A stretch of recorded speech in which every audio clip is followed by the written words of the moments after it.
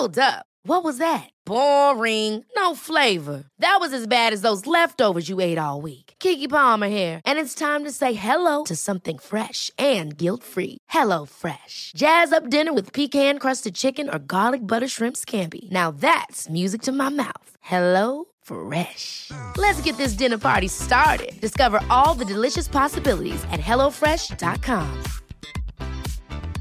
I'm Sandra, and I'm just the professional your small business was looking for. But you didn't hire me because you didn't use LinkedIn Jobs. LinkedIn has professionals you can't find anywhere else, including those who aren't actively looking for a new job, but might be open to the perfect role, like me.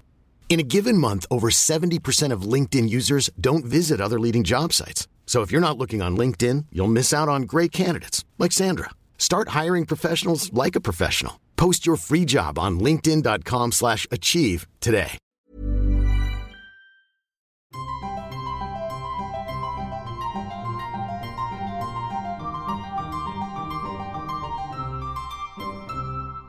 Welcome to Smarty Pants, the podcast of the American Scholar magazine. I'm your host, Stephanie Bastek, and this is our last episode of 2019. We will be back at the end of January after our annual solstice retreat. But in the meantime, if you find yourself looking for something to do on Friday when you'd normally be listening to Smarty Pants, might I suggest rating or reviewing us on iTunes? A minute of your time makes it much easier for other like-minded listeners to find us. We'd really appreciate it. First, though, we've got a conversation that just might change the way you're approaching buying gifts this holiday season, or the way you approach buying anything at all. In his last book, Junkyard Planet, the journalist Adam Minter went around the world following U.S. recyclables like cardboard, shredded cars, and Christmas lights as they were bought and sold and became new things. In his new book, Second Hand, Minter looks at what happens to all the things that get resold and reused as they are. In thrift stores in the American Southwest, flea markets in Malaysia, vintage shops in Tokyo, used electronic shops in Ghana. Who's selling these things and who's buying them? Does the fact that we feel like we can just donate something to a Goodwill or sell it at a thrift shop make us feel like it's okay to just buy more? What about the scale of all this stuff? Adam Minter joins us in the studio to talk about how we filled the world with all this stuff and what really needs to change for us to get out from under it, no matter where we live. Thanks so much for coming into the studio, Adam. Thank you for having me. So I wanted to start by asking how Secondhand Travels in the New Global Garage Sale, such a good subtitle, is a follow-up and an expansion on your last book, which also sort of tread some of the same junky territory. Right. So the first book, Junkyard Planet, was really a look at what goes into your recycle bin and also sort of in a proverbial sense what goes into the industrial recycling bin, and following that around the world, mostly to China. Towards the end of that book, in the later chapters, I start questioning a little bit the efficacy of recycling and the environmental sustainability of it. Certainly it is better than throwing things in the trash, but it's only a little bit better in a sense. In the last couple chapters, I looked at reuse. And, is that the better option? Should we be extending the life of our things rather than sending them into the recycling stream where they're turned into commodities? And the answer, obviously, is yes. So, in part, this book is just an extension of that. How do we reuse things? The second part of it, though, sort of becomes more personal. Like a lot of people these days, I have parents who filled up their houses with stuff. And it became my responsibility and that of my sister after my mother passed away to figure out where to go with that stuff. And this isn't aluminum cans and newspapers, although there were some newspapers involved. But it's clothing and it's furniture and it's the durable goods, the things that we don't usually think of as recyclable. We just sort of think of as stuff you take to Goodwill.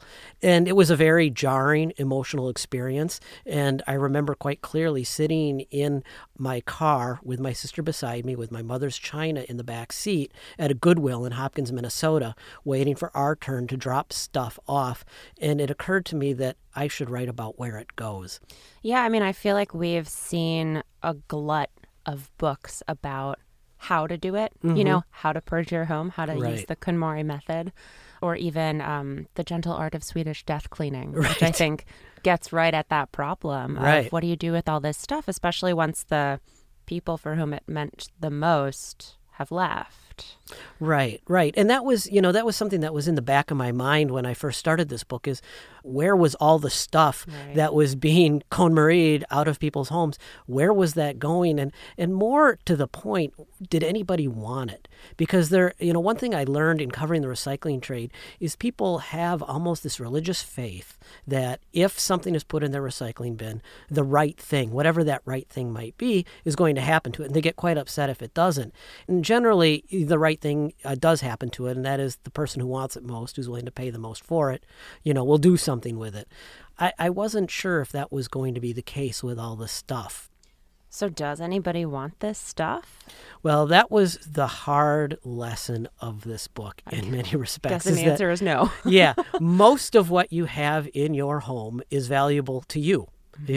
It's used by you. Once you are gone, and I don't want to be morbid about it, but once you are gone, it's not going to be of value to anybody. There will be a few things, if there's precious metals within something, if it's a valuable piece of artwork, those sorts of things will last. But even, good antique furniture these days is out of fashion, and it's not wanted. And so that was a very tough lesson, and it plays out through the thrift industry, at least in North America. The figure that, sort of hit me like a truck was the fact that your average thrift store in the United States only is able to sell about 1/3 of the stuff that goes onto its shelves. That doesn't mean that the other stuff isn't sold. Some of it will be sold onward to emerging markets. Some of it might be sold to be turned into raw materials. But it's incorrect, to put it politely, to assume that somebody is going to want it and to reuse it and to love it in the way that you did. Right. So, where does the other 2/3 go? Well, it's, if you're just going to take, for example, I spent quite a bit of time for this book in Arizona at the Goodwill of Southern Arizona, which is a 16-store chain of Goodwills near the border. And the stuff that doesn't sell in the stores, it'll go to an outlet center where it's actually sold by the pound. And then less than 20% of it sells. But you still, the people who trade at the outlet centers have a pretty good idea of what has value there. The stuff that doesn't sell at the outlet centers will go one of two places. It will go overseas or south to Mexico. Let me just say, at the Goodwill of Southern Arizona, 90% of the consumers are Mexicans bringing it over the border anyway. But the stuff that doesn't sell in the stores, some of it will go overseas, and some of it is just going to end up in a landfill or incinerated. Wow. Those statistics are mind-boggling. And I feel like there have been a lot of changes in the secondhand market, at least in how it's perceived. We've got, in addition to that old stalwart eBay, we've got Poshmark and ThredUp and all of these things that my generation has latched onto, in addition to consignment stores and thrift stores. I've seen some of this firsthand, but I know it goes way beyond my own personal experience. So from your look at the whole industry, frankly, the global industry, how has secondhand changed in the past couple decades, like in aesthetics and pricing, clientele, reach, all that stuff? Well, there's been some really big changes, and the biggest changes are happening right now. First, just to touch on the Poshmarks and the Mercaris and the Let Go's and this new generation of apps. I think they're terrific, and they've made secondhand acceptable and accessible to a whole new generation. I also think it's important to caution people into reading too much into their importance, because what they tend to do is basically pick off the top of the resale market, the really good stuff, which is a very small part of it. If you look, for example, on Poshmark, what are the most popular brands? It's always very expensive brands, the Lululemons, the Patagonias. That's the stuff. It's not going to be the mass brands like the stuff you will find being sold at a Target or at a Walmart, which is what populates most closets in the United States. Why is that stuff not selling on those apps? Because the quality isn't terribly good, and somebody is going to look at that and say it's not going to last that many washes. The overall price of it is so low, it's not worth it for somebody to sell it and pay for the shipping. When that happens, somebody will say, well, I might as well just go back to Walmart or Target and buy something new. And so that's a real issue, is the decline in quality. The second really big issue that's looming is the emergence of other sources of secondhand clothing, and it's already started. And one of the things things that shocked me most when I was writing this book was being in West Africa, where I spent quite a bit of time, and seeing used Chinese clothes for sale in stalls, even in the smallest of towns. And if you talk to people in the trade in Africa, they will say, yes, China is starting to send its used clothes into this region, and it's driving down the price of used clothes, not just, say, in Ghana, but also it's driving down the price that somebody like a Goodwill in southern Arizona can get, because they're suddenly competing against China. And so it's making the commodity worth even less. And so this contributes to sort of what I would call, a bit of a crisis of quality in the secondhand industry. So even though there's these optimistic things happening, like the apps, there's some really troubling developments on the horizon. Right, and it's not nearly enough to address the scale right. of everything that we're producing. Right. Well, I have a friend who I consider him a friend now, Robin Ingenthron. He's a major character in the last two chapters of the book. And Robin said something to me a few years ago that I've only recently begun to appreciate. And he said, 25 years ago, the secondhand industry globally was sort of 1 billion people selling to 3 billion people, meaning that was the affluent 1 billion selling to the emerging 3 billion who could afford secondhand. He says the thing that's changed now is it's 3 billion selling to 3 billion. And that's optimistic, but it's also very challenging if you want to see this stuff recirculating. Right, because the scale is like three times what it was. Right.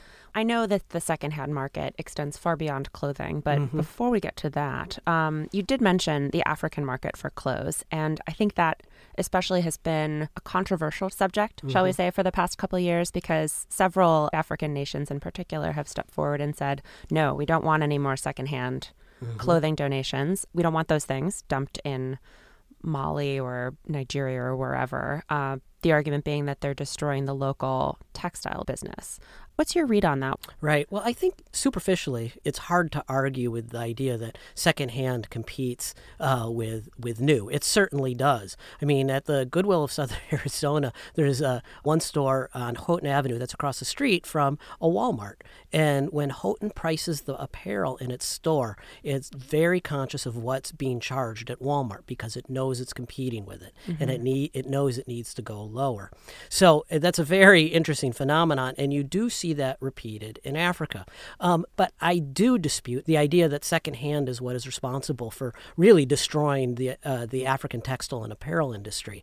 The African textile and apparel industry, there's no question it's declined precipitously over the last 25 to 30 years. But I think the factors that have most strongly contributed to that decline aren't the import of secondhand clothes, which I tend to consider a little bit of a side market, and more the very factors that really devastated the American textile and apparel market, and that is the development of very efficient, very low-cost manufacturing of textile and apparels in East Asia in particular, and the opening of African markets to that apparel. And if you go and you talk to the secondhand traders, in a place like Nairobi, which has a thriving secondhand trade, or in Accra, Ghana, or in Lagos, I mean, they will all tell you the same thing, that increasingly they find themselves competing against the import of East Asian textiles and apparel. So what's happened, I think, is that you've seen these imports, which hollowed out the American apparel industry and its factories, around the same time. It's having the same impact on Africa.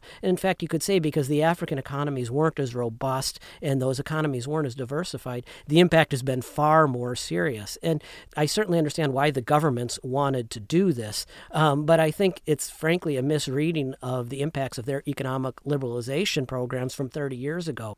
Well, what about other kinds of goods that make their way into these secondary markets, electronics, for instance?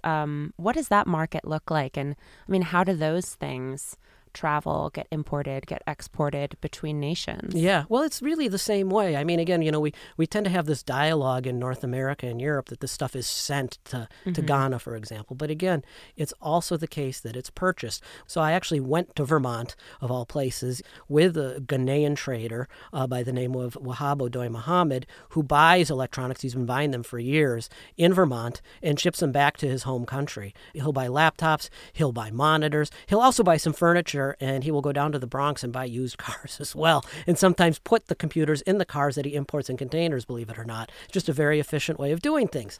But Wahab is not going to import garbage, and he's certainly not going to import for recycling. And we've all sort of become familiar in recent years with these videos of burning electronics in Accra, Ghana, in a place called Agbogbloshie. If I say to someone, imagine electronics recycling in Africa, they usually think of these fires. That stuff happens, but that's not the imported stuff. That's the stuff that's been used in homes for years and years and years, and it can't be repaired anymore. The stuff that Wahab brings in is sold to dealers who oftentimes touch it up, clean up the screens a little bit, and then they put it out for sale. And the profit margins, which Wahab asked me not to reveal, are extraordinarily lucrative. So it's a real business. It's supplying these regions with digital goods that are cheaper than what is new, sometimes more durable, and they help to bridge the digital divide, getting people on the internet in emerging markets. Yeah. Well, I think it really highlights, the difference in worth for a lot of these objects, depending on where you're standing. Mm-hmm. We can see that with a phone very easily, Yeah. Wanting to turn over for the latest iPhone or Android or whatever. But you can also see it with other things, right? Like heavy antique furniture that is so sought after in Malaysia, for instance, Right. that's like nobody wants here because Right. it doesn't look good with the minimalist aesthetic. Right. Well, and that was, if you want to talk about shocking moments, I live in Malaysia. There's a weekend flea market beneath our building, and I sometimes walk through there, and I struck up a conversation with an antique dealer down there, and I was asking her about her furniture, and I just assumed that she was getting it locally, this beautiful Victorian furniture, and she said, no, I import it from the UK because nobody wants it there.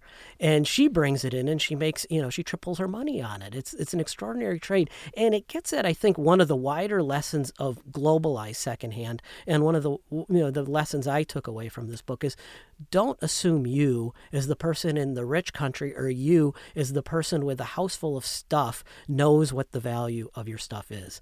The value of your stuff is set by the buyer, the person who wants it, and how they value it may very well be a black box to you. Right. Well, and that goes the other way, too. I mean, I loved reading about the inside of some Japanese vintage and thrift markets where boring old Champion sweatshirt was marked as like 1980s knitwear and sold for $60. I think more than it probably ever sold for here. Yeah, you're talking about Koenji, which is this wonderful neighborhood in Tokyo, which is filled with vintage shops that are filled with American vintage. Only the things that they think of as vintage are not necessarily the things that we would think of as vintage. And that Champion knit sweatshirt is the perfect example. I used to wear one of those in junior high, and I didn't think anything special of it, but from the perspective of a Japanese vintage buyer, it's something very unique and special. And that flows in the opposite direction as well.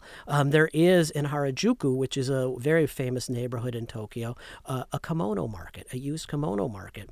And those kimonos are gorgeous. But if you look at who's shopping them, it's not Japanese. The people who value that stuff are foreigners visiting Tokyo. And I actually went to the Harajuku used kimono market with a Japanese friend, and she was kind of chuckling at these, silly Americans who are overpaying for these things that you could get at any health club. But again, in the eyes of the Americans who were buying them, they were valuable, just as in the eyes of the Japanese who were buying these Champion knit sweatshirts, they were valuable, they were special, they represented something to them. So with the exception of Japan, many of the secondhand markets we've discussed are in developing countries. And when we talk about that market, just like when we talk about climate change, it can sound a lot like developed, wealthy, usually Western countries dictating the terms of how everyone else should behave when we've been the ones contributing most to climate change, to consumption, to creating this massive glut of secondhand products. So how do you negotiate knowing that reusing things is better for everyone from all countries, while accounting for the fact that these developing countries want their shot at the life we've already led and the goods we've already squandered in the West? Right. Right. I'm and that's sort of one of my goals for this book, but just in general, if I had a policy goal, it's to make a world safer for secondhand in a way. And the way you do that is make more durable goods. And one of the arguments for that, and I think it's the best argument, is that if you look at life cycle assessments, the environmental impact of a product. What is the life cycle impact on the environment? And always the single most important impact is how long you use it. So the longer you use it, the lower the impact. And I'd love to see this kind of thing come up more in climate negotiations. It's just for people to start thinking more in terms of these durability issues as environmental issues, as climate issues, as water quality issues, as air pollution issues, because ultimately that's what it comes down to. And I think you can even go so far as to make the argument that really the most pressing environmental issue of our time is, of course, it's climate change, but ultimately I think it comes down to consumption. And so if you can start lengthening out the lifespans of these products, you're not going to fix everything, but you're going to have an extraordinary impact. Right. Well, and I think also thinking about the longevity of the product gets at a way to maybe shift the narrative and shift the way people think about it, because the price is lower over the long term. You are saving money. Exactly. Yeah, I mean, that's sort of the beauty of the durability argument, because it's an environmental argument for people who don't like environmental arguments. Right. Yeah. It's a rational economic argument. Spend more to save more. And that's something that's basic household economics. And if you can make that argument to people, and if that's why they want to do it, fantastic. Well, I mean, that seems like a very easy consumer level fix. I think that kind of math works out for a household. Bigger picture, though, broadly speaking, for the globe, for changing the way that things are manufactured, raising product quality standards, labor conditions, wages, environmental protections. Do you have any ideas on how that could be changed? Well, ultimately, these are going to be system level changes that you do need to think about. But, I bring up in the book the Right to Repair movement, which is a movement that basically is asking for manufacturers of electronics, farm tractors, anything that could be fixed, they have to publish their repair manuals to give people access to how things are repaired and can be repaired, because right now many companies use copyright to prevent people from doing that. And second, to make the repair parts available.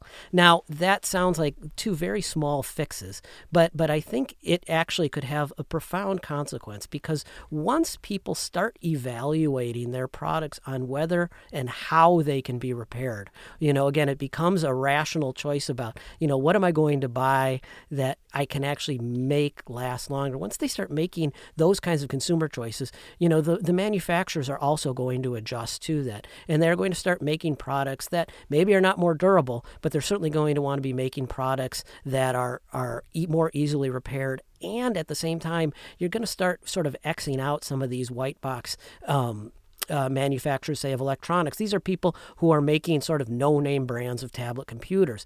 These are not companies that are going to put out, repair manuals and are going to put out parts. Well, if that's the case, then we're not going to have those products on the shelves anymore. And that's going to be an overall benefit to durability of products globally. So I kind of remain optimistic on right to repair. I'm also, though, wary on legislating too much. I certainly wouldn't want to legislate durability. If you start requiring companies to manufacture durable, to some durable standard, all kinds of unforeseen things can happen. And at the same time, I don't think you want to completely X out their ability to innovate in ways that maybe are less durable, in ways we think are less durable now, but we just don't know how they're going to work out down the line. But I think a good place to start is with the right to repair movement. Mm-hmm. Well, I mean, how do you think that squares with, decades of pretty much a lack of legislation on corporations? If we think about, like, we were talking about the living and environmental conditions, there is actually very little enforcement of these mega multinational companies as far as their standards go. What's really interesting about right to repair, and I keep coming back to this, but it's the proposal that's out there. So, quietly, several big manufacturers on background of off record have said, we can do this. And we're okay with it. We just want to make sure that these smaller off-brand companies are doing it. So that to me is really encouraging. And they just want to make sure it applies to everybody, that it's not just going to be them. And I think that's really encouraging. It's a very small step, but towards, sort of a more sustainable, more robust secondhand economy, getting there is going to require small steps as well as big steps. I mean, I guess I hesitate to be too hopeful because the right to repair, for instance, wouldn't really apply to clothing. And clothing is one of the most polluting industries. In fact, I think it's the most polluting industry in the world. Right. Millions and millions of tons of waste a year. Sure. So how do you wrestle with something like that have had really tragic disasters like the Rana Plaza fire?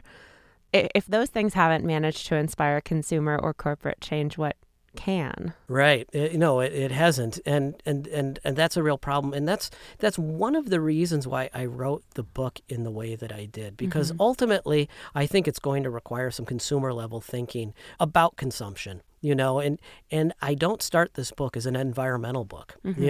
I really start it as a socio-familial book.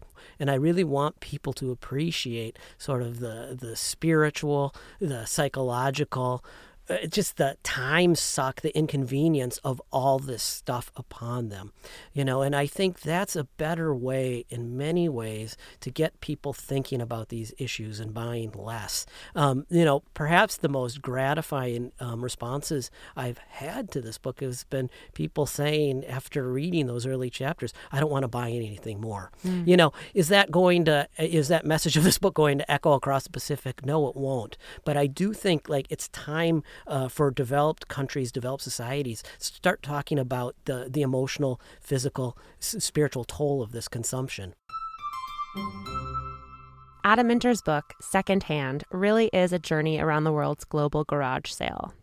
A little like Dana Thomas did in her book about fast fashion, which we covered in September, Minter lays out the scale of the problem, but ultimately you do walk away from this book feeling a little more hopeful. We've got links in the show notes to his book and to some pretty damning evidence in the fight against massive consumption. And remember, this is our last episode of the year. We'll be taking our annual winter break, but I'll be back at the end of January, refreshed and ready to introduce you to some of the most interesting voices writing today. So see you in 2020. Till then, take care and stay sharp.